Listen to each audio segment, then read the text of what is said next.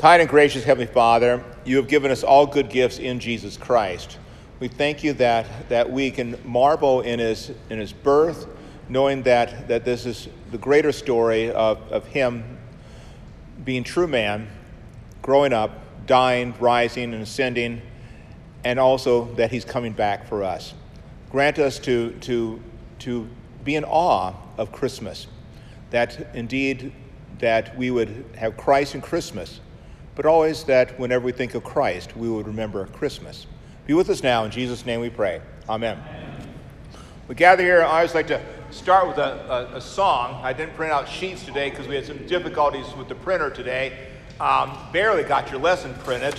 It's a whole other story. Thank you, Beth Hahn, for making sure that got done. Yeah, it's just, and Carrie Janetsky, she saved me because she had to print in the school because the RESO was not working properly. So I didn't get my sheets done. So let's sing the first stanza only of Hark the Herald Angels Sing. So who's going to lead us? Hark the herald angels sing, glory to the newborn King. Peace on earth and mercy mild, God and sinners reconciled. Joyful all ye nations rise, join the triumph of the skies. With angelic hosts proclaim, Christ is born in Bethlehem. Hark the herald angels sing, glory to the newborn King. Okay, well, Merry Christmas. And so today, just to explain for the whole class, this is a kind of a one-off. I figured have Bible study, but we're not going to be really in the background to the New Testament as much because we weren't going to have a full class today. So we'll start up next week. We'll be more back to the background of the New Testament. Keep those questions coming about New Testament questions. So I thought today we'd actually look at Christmas, Luke chapter 2. But what I'd like to do is look at Luke 2 in its entirety, but then go back and we'll take a look more specifically at elements of the Christmas story as we have time. And I think it's very important to see Luke 2 kind of in its entirety because that's kind of how it was meant to be. Luke does in the Gospel of Luke, there's markers, that they can tell where major sections are starting, right? Okay, and so Luke 1 would be a single unit.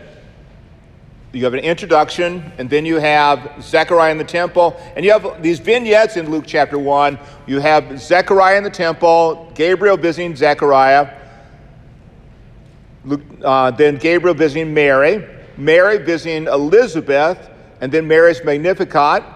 Then we also have then John the Baptist being born, Zechariah telling his name is going to be John, even though it's not any related to any other family names, and then the Benedictus, and then we note at the end of chapter 1, you have this note, and the child, that's John the Baptist, grew, and he became strong in the Spirit, and he was there in the desert places in days of his announcing these things to Israel. Okay, and so you have John the Baptist set up. Now you're going to set up Jesus, and you have Luke chapter 2.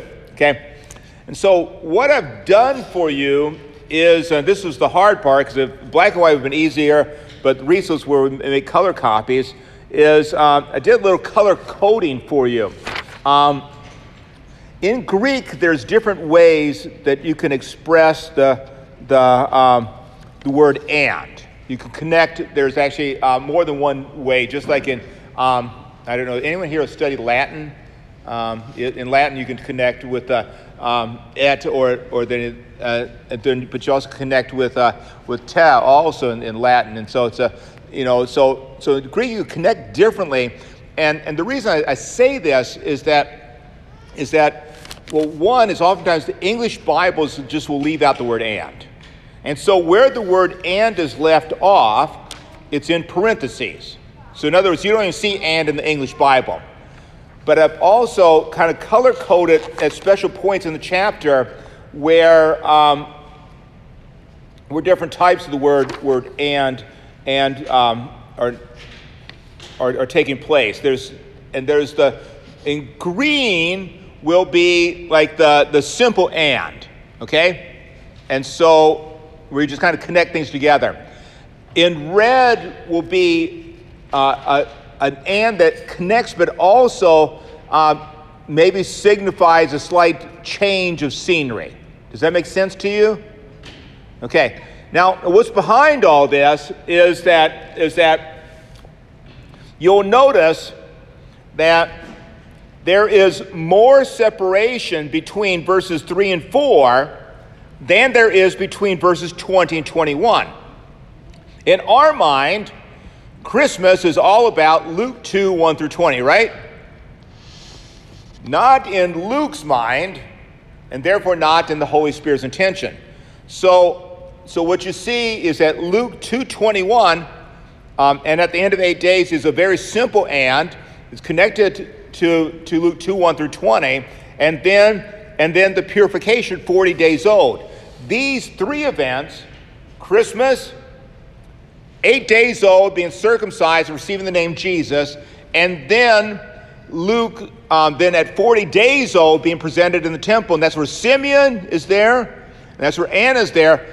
These all three are to be seen all together, not as entirely separate units. Okay, there's a time separation indicated in the text, but what happens in the church and popular Christianity is that we basically ignore everything else in the chapter, right?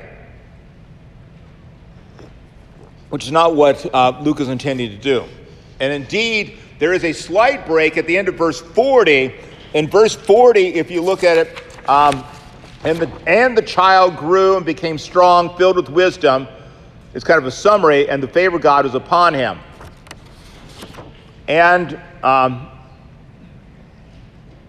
his parents went to Jerusalem every year. It's actually it's a weaker connective right there, so that 41 and the rest of the chapter is connected to the rest of the chapter. It's not that Jesus at age 12 is not to be seen entirely differently. So what Luke is doing is having this whole picture of Jesus' childhood in preparation for his ministry, not just a Christmas account, and then you just leave it there.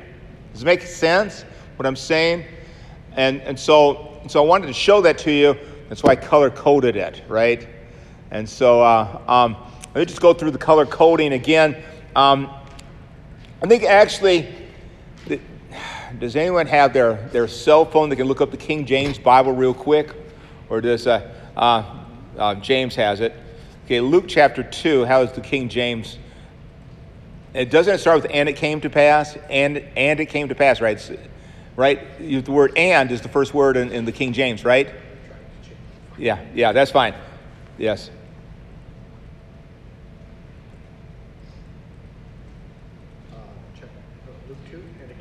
Yeah, and it came to pass.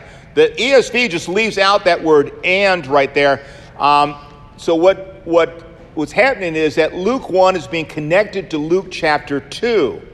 Okay? So we don't want to separate out, Gabriel, Mary, John the Baptist being born from the Christmas story. So that those stories are connected with each other. Then we go into the Christmas story, and you just notice that, and this is just maybe to an extent Pastor Schumacher. I don't know if you want to be snarky or just kind of making a point right here. There is more of a division between verses 3 and 4 and 5 and 6 and 16 and 17 than there is between 20 and 21 or 21 and 22 as far as Greek connective words. So we don't isolate Christmas at 20. Okay, so I just wanted to go over there. And then, and I already talked about that. There's verse 15 is connected to verse 14. Glory to God in the highest, and on earth peace with whom he is pleased. And when the angels went away, that word "and" is in the Greek text. When you just do, and so that's closely connected. The shepherds responding to the angels is connected to the angel's message. Okay, and then you just go on. Maybe we could talk about the actual text, and then we talked about verse 40, and then verse 47. And all who heard him were amazed at his understanding. And then we have the summary verses. So look at this. At the end of Luke chapter 1, verse 80, long chapter, right? John the Baptist. Okay, it's talking about John the Baptist. And child grew and became strong in spirit, and he was in the wilderness until the day of his public appearance to Israel. Okay? Luke chapter 2, verse 40. And the child grew and became strong, filled with wisdom, and the favor of God was upon him. This is talking about Jesus. And then after Jesus in the temple at age 12, and Jesus increased in wisdom and in stature and favor with God and man. So you have these summary words at the end of Luke 1 and 2 spots in Luke chapter 2. Okay. Now this is actually quite helpful, because what you have in Luke 1 is setting the stage. Then you have Christmas, our Lord coming, and the angels know what's going on. Glory to God in the highest. And then we see Jesus being part of the Old Testament faith. This is very important. And I mentioned in the sermon, look at all the connections of the Old Testament to the New Testament right here in the Christmas story and in these other stories. You have what? You have, notice that the angels tell, well, first of all, you notice in Luke chapter 2 about Joseph, because he was of the house and lineage of David. Bing, Old Testament. What do the angels say? For unto you is born this day in the city of David, bing, a Savior, which is Christ, bing. So whenever you hear the word Christ, it means Messiah, right? The Lord. And then we have later on, at 8 days old, circumcision, right? The covenant of circumcision, Old Testament. So again, being faithful to the Old Testament, and also being given his name. You were given your name on the 8th day. Obviously, I think Mary and Joseph called him Jesus long before that, right? But you get your legal name. And I think over in Europe for centuries, you were given your name at your baptism, right?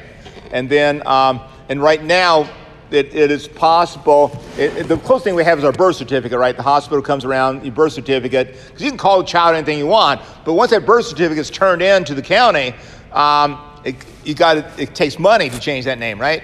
And so, so he's given the name Jesus, but this is tied to the Old Testament. The rite of purification at 40 days old is also tied to the Old Testament. Where they take him is the temple. And you see and then not to mention Simeon's song is just steeped with Old Testament theology. Then you have Anna also. And then you have the Passover. And where do they go at the Passover? They go to the temple. And Jesus is in the temple, and he claims and he confesses that this is his what? Father's house. And so this is so to understand Luke chapter 2, really in its fullness, you have to have this deep knowledge of the Old Testament. But that's also true of Luke chapter 1. If you want to read Mary's Magnificat, what do you need to know to understand Mary's Magnificat? What do you need to know if you really appreciate Mary's Magnificat? The Old Testament certainly, but specifically what? The Song of Hannah. You read the Song of Hannah after she becomes pregnant with Samuel. Compare the Song of Hannah with the Magnificat, and then you get this. So you see this, and then obviously the Benedictus is closely tied to the Old Testament also.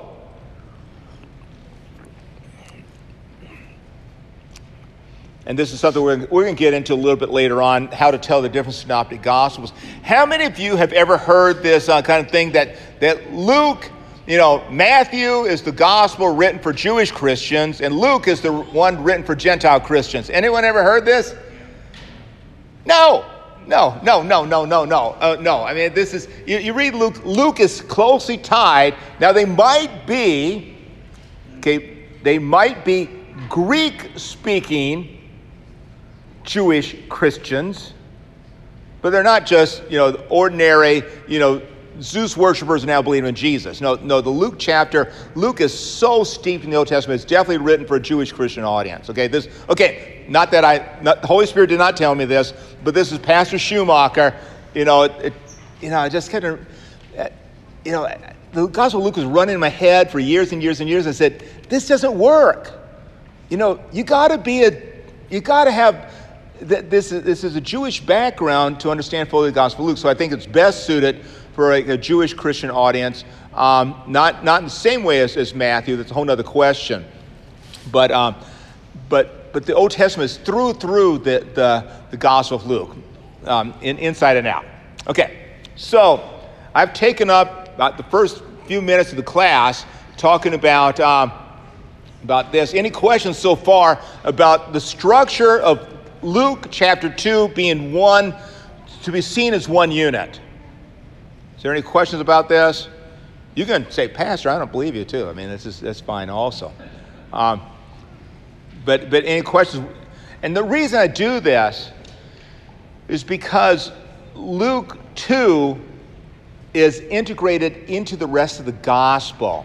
It's not a one-off event, like we turn it into. And Christmas, therefore, is not a one-off event, kind of be put aside. And especially as this whole year, we're doing Series C this year, when you look at the gospel lessons for the year, we need to kind of keep this overall, broad structure of Luke intact. Now, having said that, I want to take us, a little bit higher up and see even a broader structure, right? So, I'm firmly convinced that Luke and Acts are to be read together. So much so that if somebody told me, now obviously no one's going to tell me to do this at all, okay? No one's going to let me do this at all. That I would suggest reordering the books of the New Testament. John, Matthew, Mark, Luke, Acts. Does that make sense? For a long time, my childhood, and I was raised in the church, Bible reading and stuff like this. In my mind, Luke and Acts were, you got the four Gospels, the life of Jesus. Then you have Acts is kind of this separate book, right? But I think it's very helpful to read Luke and Acts together and see this as a theological whole. I think it's very helpful to do this. And there's all sorts of things to show you to do this. For example, Luke 1, you have the preparation for the birth of Christ, right? Luke 2, the birth of Christ. Acts chapter 1, of course, you begin with the ascension, but then it's preparation for the birth of the church. Acts chapter 2, Pentecost, birth of the church. And then Acts 3 and following, ministry of the church. Luke has this tremendous travel narrative from Luke chapter 9, verse 51, on until Jesus entering Jerusalem on Palm Sunday. Acts has Paul's missionary journeys, right? And so there's very much. But then you see this thing, for example, the end of chapter 1, and the child grew and became strong. But talk about the ministry of Jesus. And the child grew and became strong, filled with wisdom, and the favor of God was upon him. And then 2:52, and Jesus increased in wisdom and stature and with favor with God and man. Okay, so these increasing. In the book of Acts, you see three different markers at very special times in the ministry of Jesus. So think about the book of Acts as the ministry of Jesus through his apostles. The Gospel of Luke is the ministry of Jesus in the flesh among his people. Acts is the ministry of Jesus among his people through the works and the words of the apostles. Does that make sense? Now, once you have that understanding, in the book of Acts, you have the word of God grew. It's Acts chapter 7. Acts chapter 12, the word of God grew. Then Acts chapter 13, the word of the Lord grew. Now, there's a whole other thing. Maybe for the New Testament background, I'll talk about why the change. That was actually, I wrote a paper about that. The word of God grew, the word of God grew, the word of the Lord grew. I said, why isn't the word of God grew the third time, right? Why is it the word of the Lord grew? Okay, and so that's a whole other thing to look at the book of. But you see, the child grew, and then now in the book of Acts, the word of the Lord grew. The word of God grew, the word of God grew, the word of the Lord grew. Okay, so I think, and there's other things to point at the unity of Luke and Acts. I love this about Christmas. Okay, I got some kids from the day school here, and then at the day school they always memorize Luke chapter 2, and how's it begin? And it came to pass in those days that there went out a decree from Caesar Augustus, right? That all the world should be taxed, and this taxation took place when Quirinius, the governor of Syria, right? Okay, so it's Luke 2, verse 1. Luke 2, verse 1. I cannot conceive of a similar power statement in our modern world. The Roman Empire, how vast was it? It's vast because they did not have our means of communication or transportation. And so imagine, ruling people that are just so far away. And yet Caesar in Rome, and by the way, Rome is a city-state that just keeps on gobbling up things. Always remember, Rome is a city-state. It's not a country. It's a city-state that kept on gobbling up things, right? Okay, so this Caesar has enough power that a little couple in Nazareth, and Nazareth, by the way, is a small place. To borrow a phrase, it's past the sticks, it's into the twigs, okay? And so that this little couple has to go all the way to Bethlehem to pay taxes to this guy in Rome that it would take you weeks or months to get to see. It took weeks or months for that proclamation to get that far, right? Likewise, some little villager there next to the Rock of Gibraltar, some little villager up in Gaul, some little villager in some Grecian hinterland, they also have to go to their hometowns and pay money to this guy back in Rome, or else you get punished. And he has the power to do that. Caesar has power, right? Now, so in that background, and by the way, Luke chapter 3 firmly grounds the ministry when Tiberius is Caesar. Okay, so once again, we're grounded in a Roman emperor. The book of Acts will also ground us in various emperors. Okay, you got Roman governors. What's going on then is now this little baby who is born under the compulsion of Caesar and has to be born in Bethlehem. Of course, we know he's Christ the Lord. Unto you is born this day in the city of David a Savior, which is Christ the Lord. And he grows. He carries on his ministry in this hinterland called Galilee. And he goes to Jerusalem, and underneath the power of a Roman governor, he is executed. But he dies and he rises again from the dead. And he ascends to the right hand of the Father. That's key. Luke is telling us key. Who's the guy in real power? The one who ascends to the right hand of the Father, right? So that's how Acts then begins. And so by the end of the book of Acts, the Apostle Paul is preaching the decree of Jesus Christ in Rome. Who's the real one in power? Caesar. How many of you have ever been to Rome? What's left of the Roman Empire in Rome right now? Ruins. And it's just nothingness, right? The Roman Empire fell. And by the way, when the Roman Empire fell, conveniently, you date it 476 AD, right? However, that's more like, at what moment did the last glow of the campfire go out? And, it was at 1 a.m. or 1:15 a.m., right? So 46, it was nothing by 476. Really, I think after 410, there wasn't much of a Roman Empire to begin with. And so it just goes, but this gospel of Jesus Christ, there. You are underneath the Lord, and he's coming again in glory, right? So who's the real decree? The real decree is the gospel of Jesus Christ. So when you put that together, I always like to see this broad scope of Luke and Acts together, Luke 2, all the way to the end of Acts chapter 28. Okay, so I have talked a lot about the structure of Luke 2 within the Gospel of Luke. I've placed it also in the broader structure of Luke Acts, shown parallels between Luke and Acts, and brought us all the way to Acts chapter 28, which really brings us to the present because the gospel is still going forth today. Okay, so now maybe let's go into actually Luke chapter 2. Any questions or comments? Something you want to know about? Yes, go ahead, Keith. Yeah, so I've always been struck about the gap. Like all of a sudden, bam, now we're talking, he's 12 years old, fast forward. Yeah. And even in Matthew, in the same section, Matthew's even more nebulous.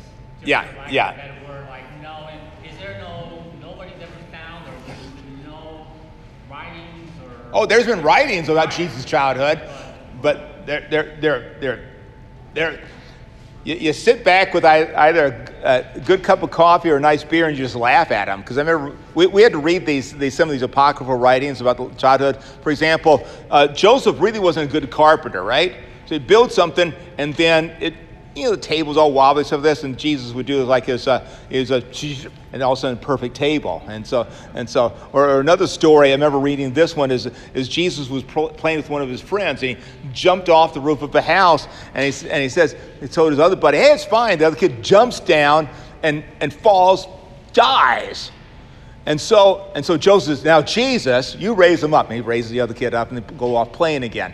Well, these obviously aren't true. They're written a long time afterwards. So, yeah, there's not much, which is kind of interesting because the focus, actually, the Gospels, and this is getting a little bit ahead to the main class we're going to do. The focus of the Gospels actually is on the death and resurrection of Jesus Christ.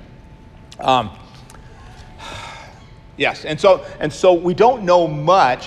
What Luke is doing by placing at age 12 again is the importance of the Passover, the importance of him being raised in the faith and being brought to Jerusalem. Obviously, seeing his ability to question and answer the teachers of the law. Okay, this is essentially the university faculty, and then also him though being faithful and submitting to his parents according to the Ten Commandments, right? But yeah, there's not much else. It's a great question, Keith. Why don't we have more? The Holy Spirit didn't want us to have more. So go ahead, Rich. Yeah. But were there ever any findings of these tax records that would have corroborated that Mary and Joseph were there? Not those specific. In fact, it's they use the word registration. Yeah.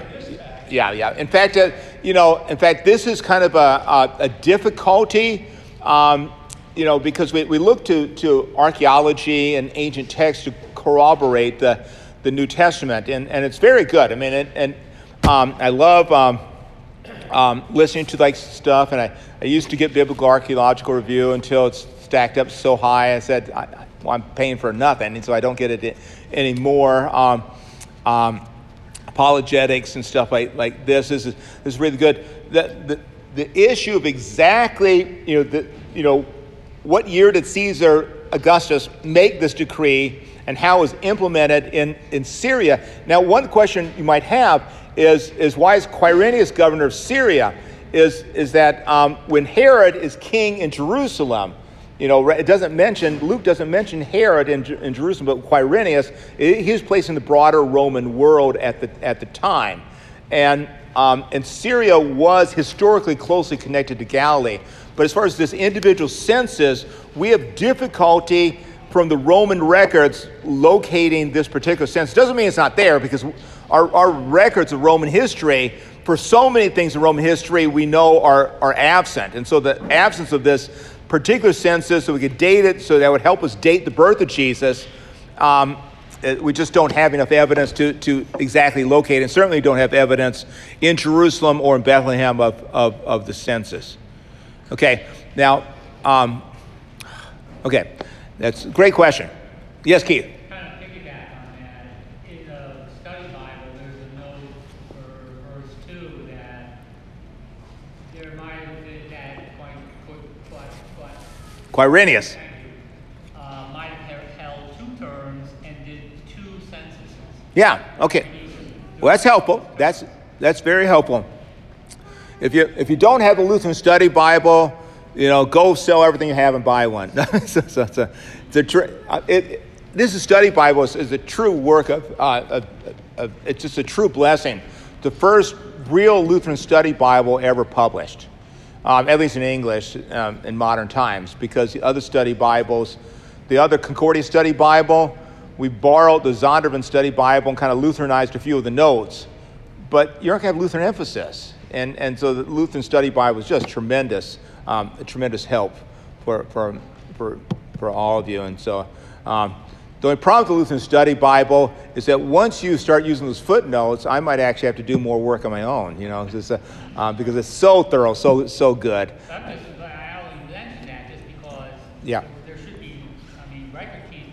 The record keeping was pretty good. Yeah. For that Yeah. time period. The record, but only the records that stand, and you need, because a lot of common records will get lost or decay over time, because why save common records? Or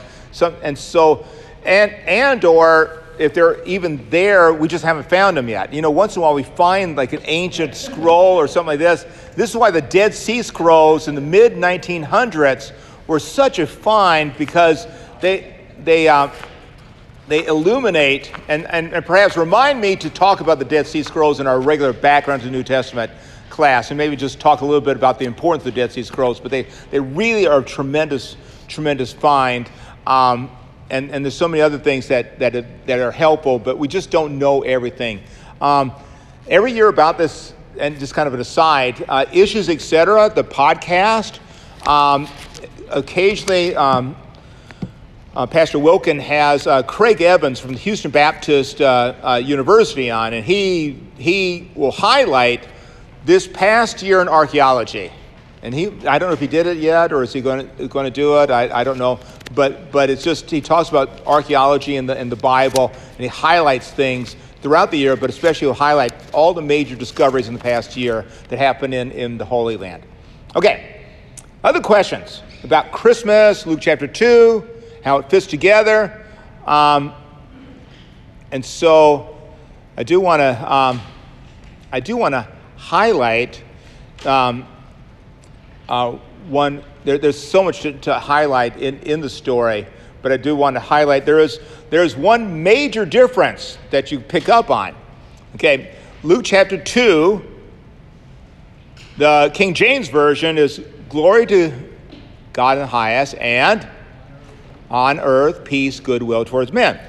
In the ESV, look at it. It says, glory to God in the highest, and on earth, peace among those with whom he is pleased. Okay?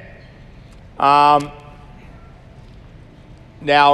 ultimately, in terms of our salvation, neither is different. So what you have in the ESV is what we call a different Greek tradition, and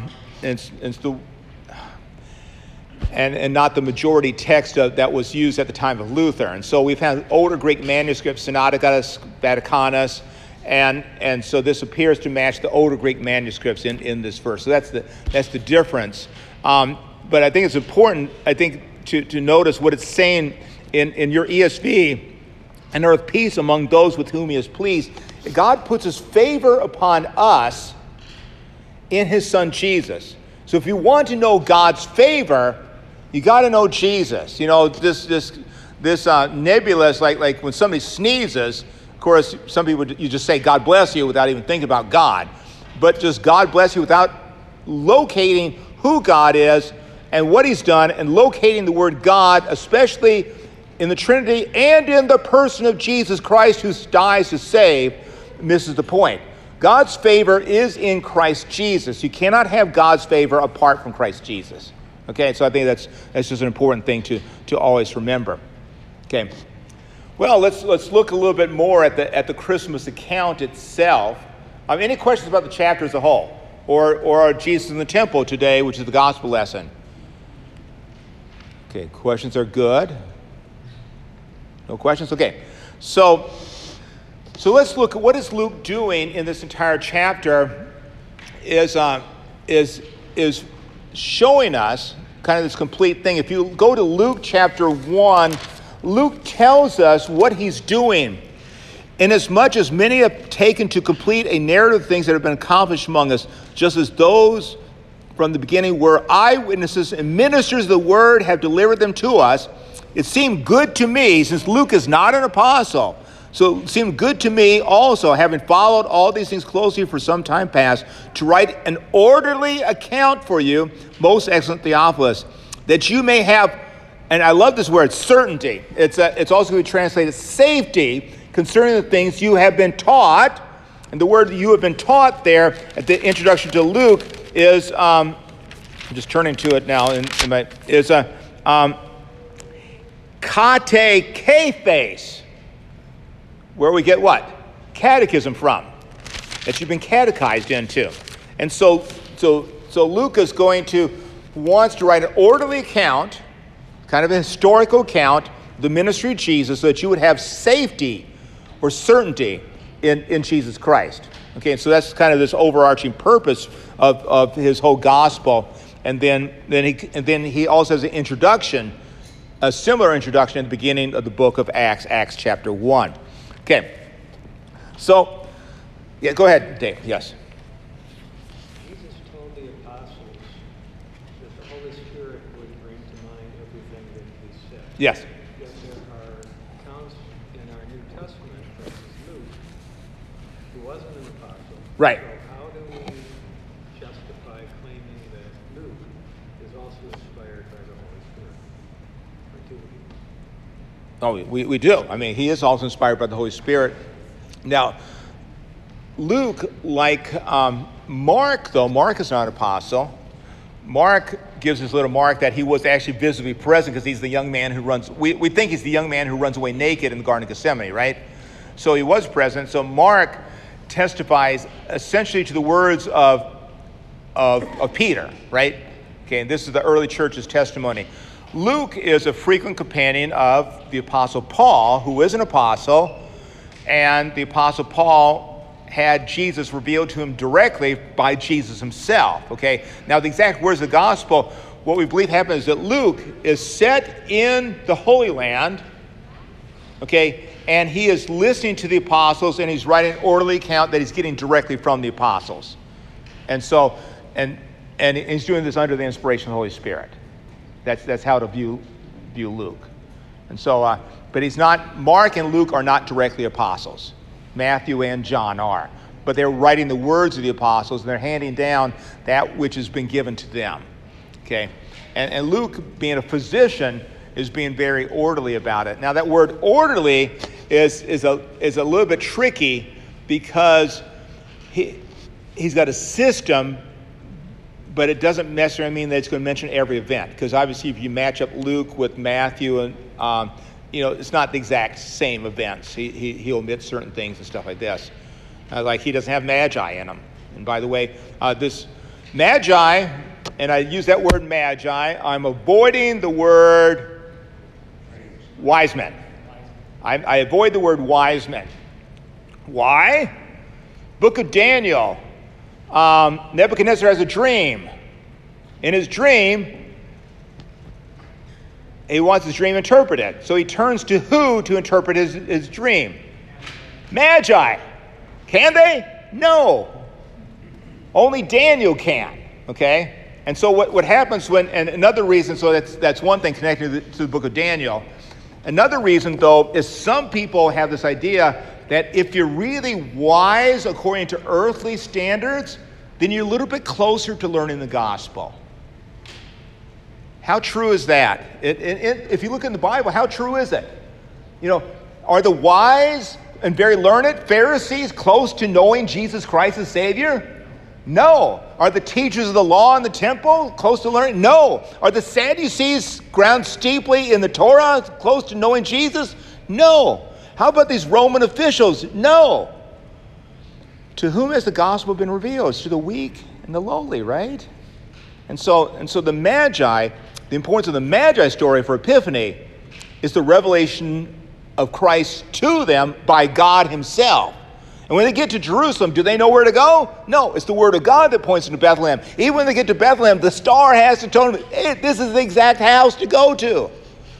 So I try to avoid the word wise men because it tends to give credence to something in us that makes us worthy. And how much is in me that's worthy of God? Nothing. It's all gift. Jesus is nothing but gift for you and me. Okay. Other questions? Okay. So let's just let's just continue. So okay. And all went to be registered, each his own town. And then you have a slight break between 3 and 4. And Joseph went up from Galilee, and so it locates from the town of Nazareth to the city of David.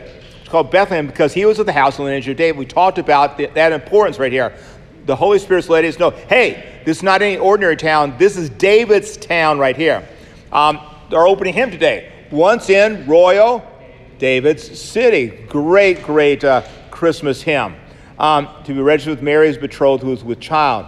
And while there, the time came for her to give birth. Notice we are not told that they got into town and she was already, Joseph, I think it's, it could have been town for a while. We don't know how long they were there. Now, what's this place for no place in the inn? You know, the Hilton had no place for them. How about the Holiday Inn Equality, right? The Sheraton is closed too? No. The inn right there would be just a place to lodge. So Joseph, he searches among his relatives, and no one's got in a Jewish home, and back then among poor people, you'd have a home, but you always have your animals kept like in the back of the house, right? You know, and a separate area, maybe a different level, because you wouldn't want them to step up on your level. You wouldn't want to step down to their level and step on manure, right?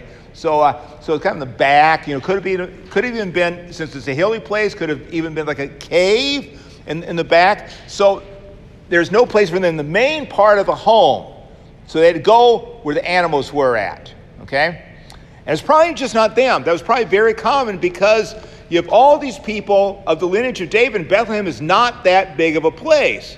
So Bethlehem is very crowded. Everyone's going to be there for taxation purposes, and Mary's going to have a child. Okay, so you have shepherds, and you've heard about the shepherds being rather outcast, shepherds because of the close contact, especially with dead animals, and I mean they would have had a hard time being ritually pure to enter the temple. Okay, so shepherds were lowly people, kind of low end in the totem pole. Now, what's helpful, though, is to understand that we've already placed Joseph at the house and line of David. What was David's profession before he became king? He was a shepherd in the fields around Bethlehem, right? And so David, when he's anointed to be king, is coming in from the fields. Remember, Samuel says, do you have any more? I have my youngest, he's coming in. And then he anoints David to be king. And he's, of course, lowly stature, David becomes the great king. So the angel of the Lord appears to them. And by the way, angels is fearsome. I'm looking at this, Beth. We got to remember to do this. I started searching church art sites to maybe we need a new angel with our manger display up front. I've been searching. I got to do some search. I got to talk to some people who know something about church art. Maybe some of the professors at Concordia, because every time in the Bible you ever see an angel as an angel, what's the response? Not angel disguised as a man. Yeah. Whoa. And then the angel has to say, and this is repeated in Luke 1 and in Luke 2, fear not. So we think, even though it's not identified, we think that the same angel is Gabriel. And again, you heard my mantra before. Gabriel means God is a Gabor, which is a man of war. God is a warrior. Hearkening back to maybe Exodus 14, where God has bared his right arm in slaying Pharaoh's armies. Right? So God is a warrior. And so angels, again, and by the way, the angels, the heavenly host right there, it's angels like in battle array. I think that's the Greek would say like this. So these angels that are singing the praises of God are also the army who will come with Christ. The next time we see angels coming is at the end of the world, where angels come to snatch us out and then to defeat all the forces of the evil one. That's in the book of Revelation, right? And so, but you also have, and so these angels are terrifying, they're mighty, they're warriors, but they're also bringing the message of good news, which shall be to all people. The word all people right there is more specifically to the people of God. Now, this is not saying there's not universal salvation, but it's only really good news for you. The outside world does not have good news because it does not have forgiveness of sins in Jesus. Okay, and hence the outside world just pretty much wants to ignore. I did notice this year, seems like there's been a little tilt back that I heard in the outside world, more Christmas, the word Christmas as opposed to just season's greetings or stuff like this. I didn't have to work as hard at a store to say Merry Christmas, as some years, and I noticed the displays a little bit more outside Christmas or stuff like this. Not that the world believes in Christ, but I just saw that maybe this season's greetings is not quite as popular as a substitute for the word Christmas. I don't know. But ultimately the world doesn't care about Christ, does it? Okay. But this is good news. So you have the good news. The world doesn't. This is the gospel, which is to you. And so it's kind of interesting. So the angel says, so fear not, for behold, I'm good newsing you. I'm evangelizing you with this news of great joy. So it says this overflowing expression right here. And then unto you is born this day in the city of David a Savior, which is Christ the Lord. And there's a sign. You can find the baby wrapped in swaddling cloths. And so almost every picture you see of Jesus, look at his clothing. It looks like almost one piece, right? I don't think that's really what's talked about right here. It's more like scraps. You just kind of put it together. I don't know there would have been one piece to wrap them around. I think it would have been, various pieces. Maybe they're sewed together. Mary sewed them together. But they probably would have been irregular in coloration or shape. Just something to put the baby into. Because that's all she has.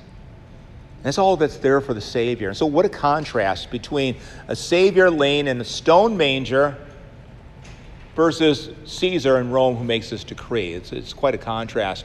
But this is what our Lord designs for himself.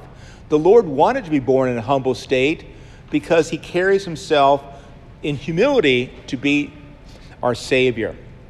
Okay. That's 45 after. Didn't get too far, did I? Well, actually, I did. Okay. So any other questions about the Christmas story? Do you want to... yes, go ahead.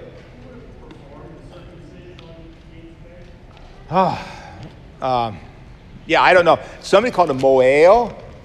Okay. But I don't know who the Moel would be. Whether it's somebody in Bethlehem who was trained to be the one who's circumcised. But I do...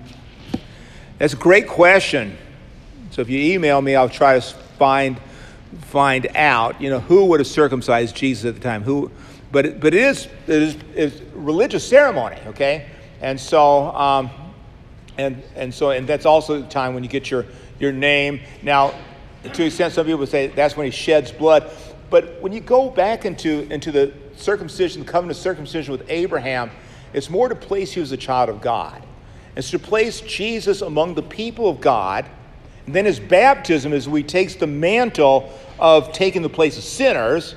Then he goes into the wilderness and is immediately tempted. And then after successfully overcoming the temptation of Satan for 40 days, then he carries on and preaches, repent for the kingdom of heaven is near. And in the Gospel of Luke, immediately after his temptation, well, first of all, you have the genealogy of Luke. There's a whole other question about that. But then you have Jesus at the synagogue in Nazareth, reads Isaiah, and says, this has been fulfilled in your hearing. And what was the response? No, they're going to throw him off the cliff. It was a stoner to throw off a cliff. I think they wanted to throw him off the cliff, and then Jesus leaves. And so he's not welcome in his own hometown. So it's something else. But we have another divine service. Jesus' body and blood is for us. I hope you had fun today. You know, I just saw Luke chapter 2, and thank you, Beth, for getting this done. Kara Janetsky was a real help today, and so get this done, because the one time I color code something for you, I could have printed black and white easily, but I went through every verse, color coding it. Red is a more distinctive and, almost like a little bit of a mini break. The green is the simple and. Okay, so if in your color coding, and a couple places you'll notice, for example, in verse in verse 25, it just says, now there was a man in Jerusalem. The Greek actually says, and, simple and behold, there was a man in Jerusalem. The word now doesn't appear right there. So, okay, so and I do that a couple other places. In verse 41, it doesn't say now in the Greek. It's just a simple word and. But I saying all this, do not think that Pastor Schumacher is any great shakes. I'm working on my Greek, working on my Hebrew, working on my German. My Latin is horrible right now. So, but these things are important, especially the Greek and Hebrew. And I am actually working back through my Hebrew text so that my Hebrew is functional once again. So God bless all of you. Merry Christmas.